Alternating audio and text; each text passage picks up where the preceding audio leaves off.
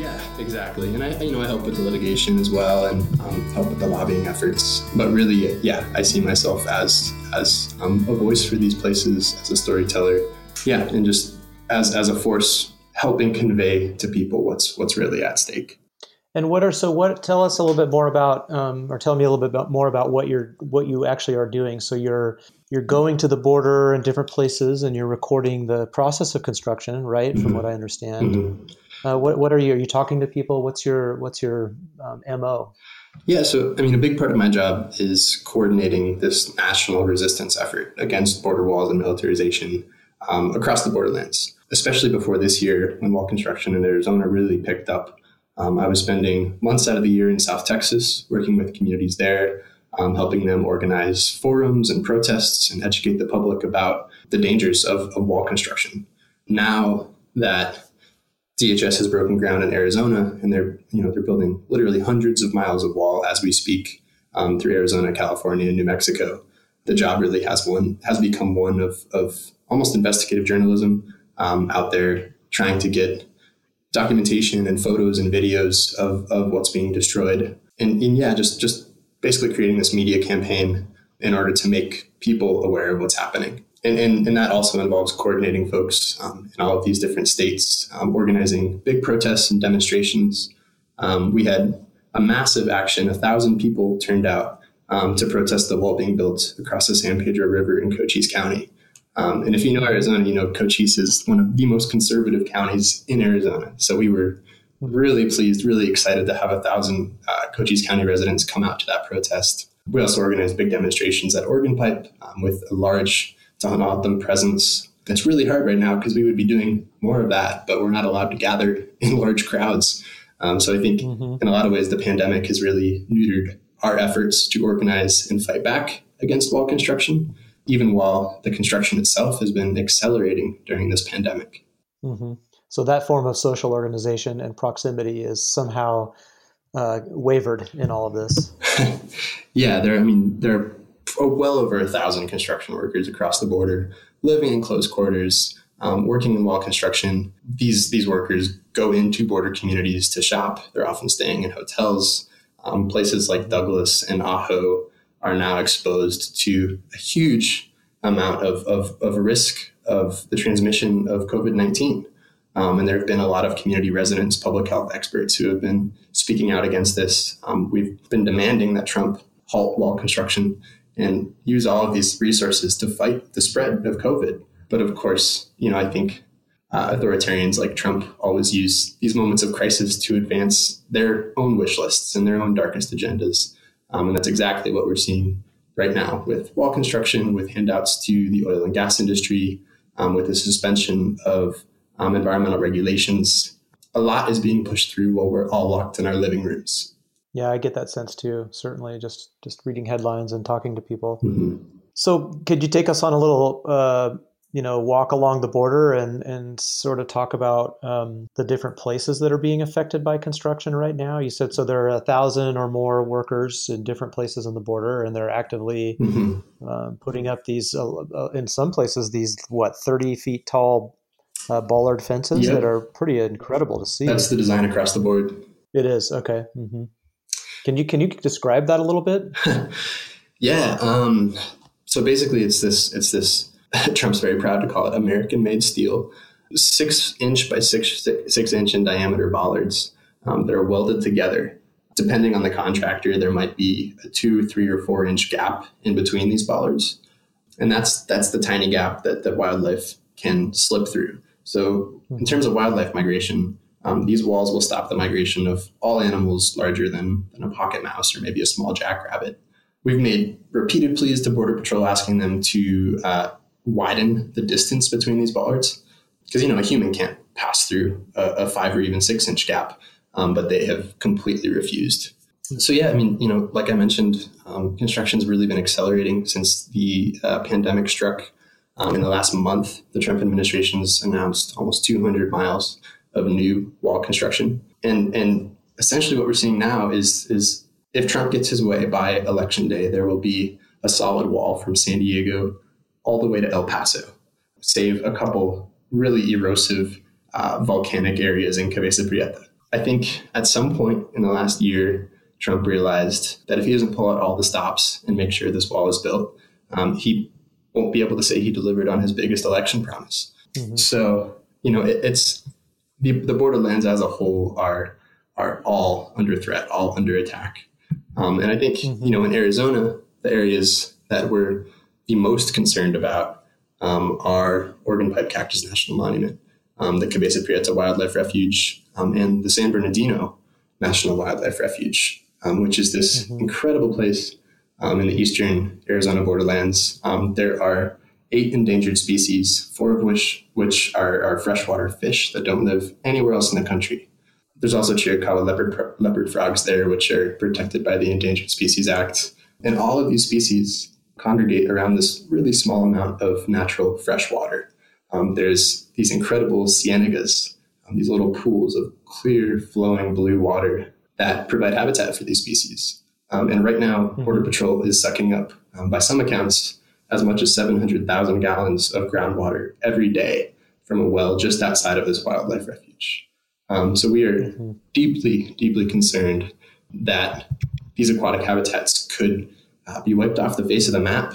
And along with them, we would lose at least 4 endemic species of fish that don't live anywhere else in the country. It's an interesting thing that, in the areas that these massive pieces of infrastructure are going up happen to be some of the most biodiverse parts of the Southwest and northern Mexico, especially the area that you're talking about around, southeastern Arizona, all those kind of corridors that link, the Continental Divide, basically, that link, the Rockies with the Sierra Madre Occidental in Mexico. It's an astonishing sort of truncation of that, wildlife and human, of course, in some ways, but of that movement across these, what are really regions. It is, actually connected regions. And particularly there in Southeast Arizona and New Mexico. I mean, it's this collision of worlds. You have mountain ranges where jaguars and black bears roam on the same slopes. All of this incredible biodiversity is because you have these tropical influences creeping up from the Sierra Madre, incredible plant diversity. And this is also the area where the crucial corridors for jaguars are. The breeding population of jaguars is about 150 miles south of the border in Sonora, and individual cats have been coming up into Arizona, into New Mexico, through these mountainous corridors that are now slated for wall construction. So if these walls are built, that will be the end of jaguar recovery in the United States. Incredible. Wow. I've noticed that, so I traipsed around different parts of the border in the San Pedro riparian corridor area and around that space. I've noticed that, previous wall construction includes these kind of retractable gates that allow floodwaters and wildlife to pass through. And that was, I think stuff that was probably built during the first big push under the Bush, I think in the Bush administration. To me, those look like they were there's, in a way, a kind of a nod toward or some small concessions made to some of the concerns that you're talking about. Is that happening anywhere in any of this, in this current push to build fences and walls? Despite the repeated pleas from conservationists, from border ranchers, from borderlands residents, the Trump administration's been unwilling to make a single concession or a single deviation in the path of the wall. Amazing. Some of those gates that you talk about, my understanding is that those are built by necessity. If those weren't there and the monsoonal rains came, that would actually push the entire wall over, which has happened a couple different times. I could see that. Yeah. So, the Trump administration is installing these floodgates in arroyos and drainages. I don't think they understand what it really looks like when it monsoons here, because some of these gates are these tiny little openings in pretty big arroyos that get massive seasonal floods. We'll get 2 inches of rain in one day here in the monsoons. And sometimes that's the majority of our annual rainfall all comes in a couple days. Right. And I fully expect that we will see chunks of Trump's wall coming down this summer when the monsoons come. Because of that, for that very reason. Yeah, I mean, the thing, I did definitely notice that if you had some debris that were to get lodged in front of those openings, which surely would happen, it wouldn't take much to clog them up, and then you'd have a major kind of flood on the other side of the, either side of the the wall. Of course, yeah. And I mean, that just gets at the absurdity of this structure. Trying to build this massive landscape scale linear wall across the thousands of arroyos and washes in our state. It's as absurd as it sounds. And the wall itself defies the landscape. So I think, we can only expect that nature bats last. And I think a lot of this wall will come tumbling down. I often think about what's it going to look like in 10 and 15 years when the political will to maintain these structures has diminished. Are we going to see chunks of these walls toppling over into Mexico, into the United States? I'm so curious because there's a massive amount of money that we're going to have to spend maintaining this structure. And I just don't see how after Trump is gone, there's going to be the will to maintain this really vile legacy that he's left his mark through the borderlands. No, I agree. I mean, I think that the other side of it, or part of it, as you noted earlier too, is that, this is a wave or a trajectory that this country has been on for some time too. This kind of like extreme militarization of the border. I mean, definitely since the early 1990s and, policies to push people into the desert. What is it? Deterrence or prevention through deterrence, right? Yeah. That whole policy that we seem to be so enamored of.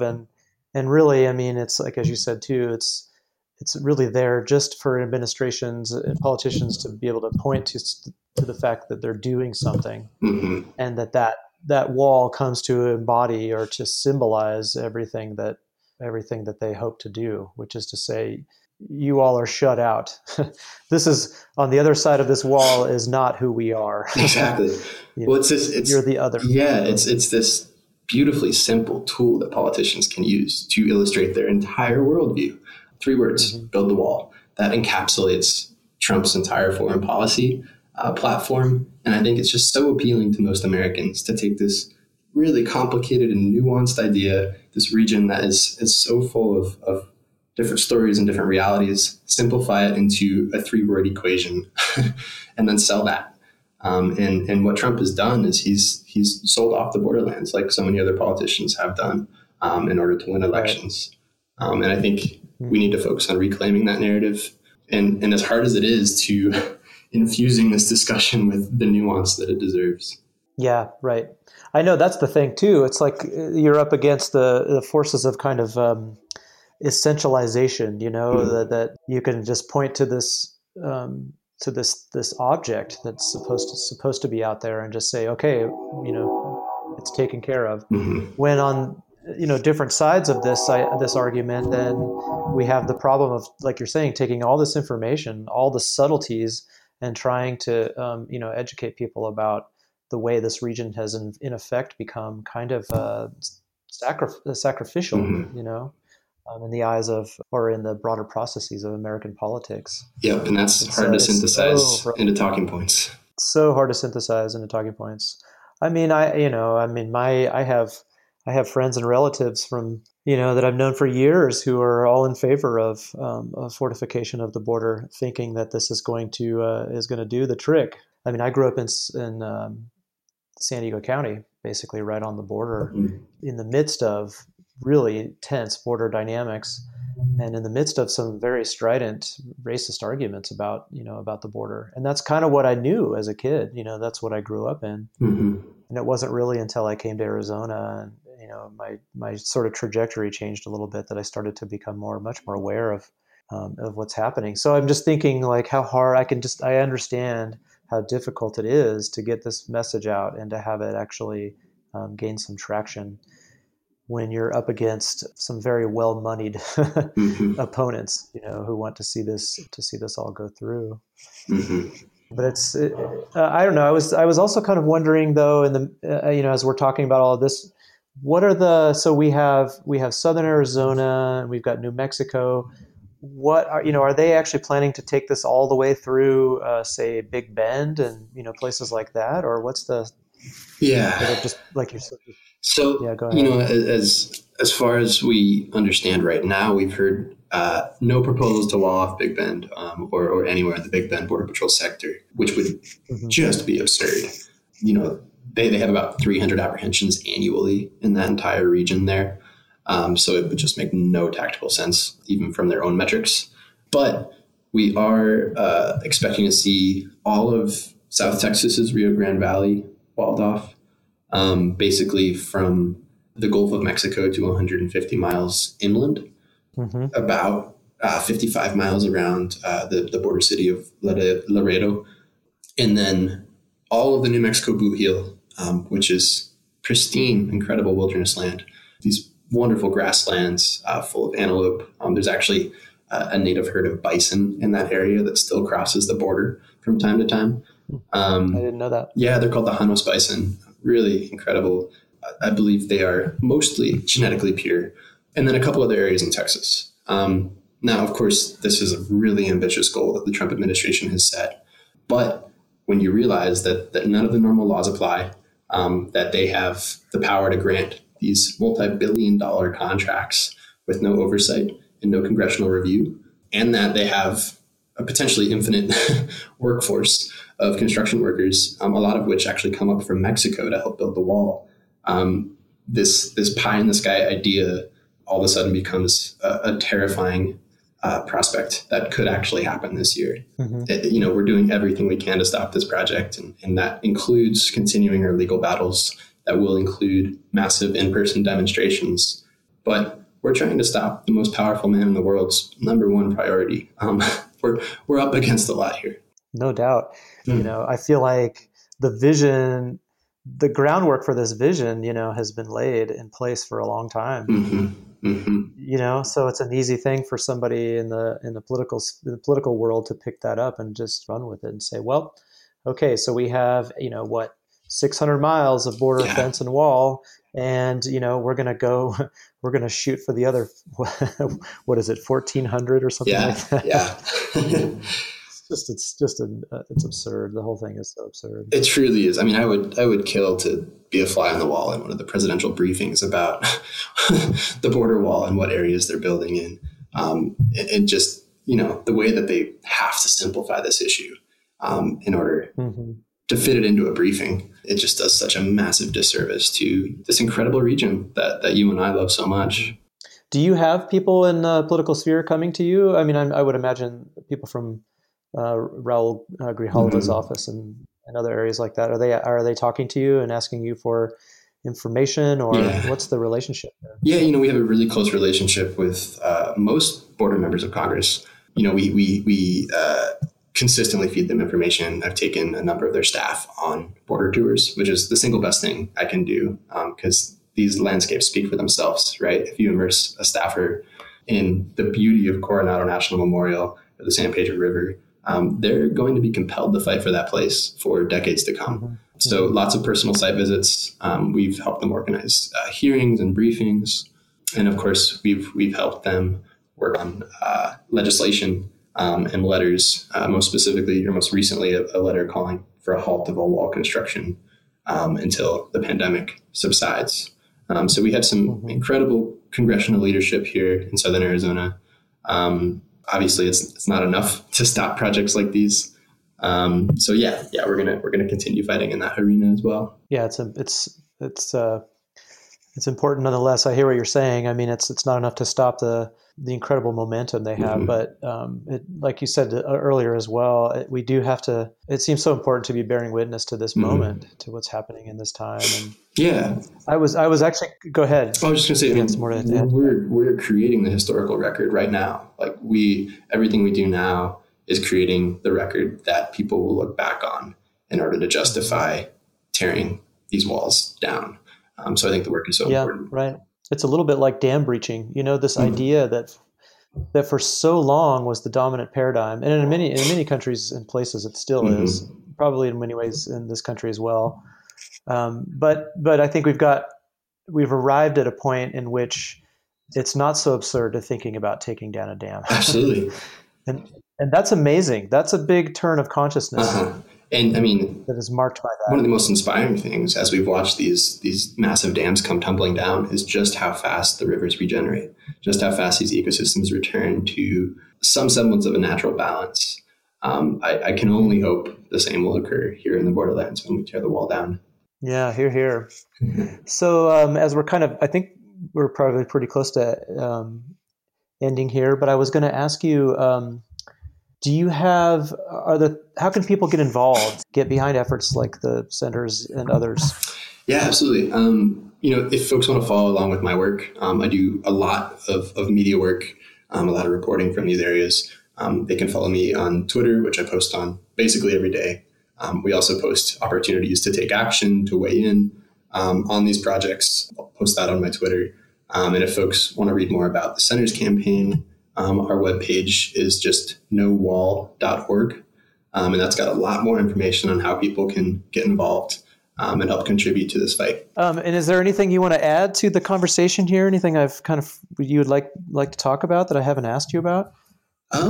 This is such an interesting topic. God, we could riff for hours, but I think we've covered a lot of what's important. Mm-hmm. Yeah, and I guess I just want to reiterate the importance of not turning away from this. I know this is a really difficult issue to look at. It's heartbreaking. It's painful to see what's happening on the border, both with people, with migrants, and with the destruction of these environments. But we have to keep spotlighting these issues. Otherwise, we're not going to be able to brush them in the dustbin of history. I implore everyone to just continue this difficult job of bearing witness.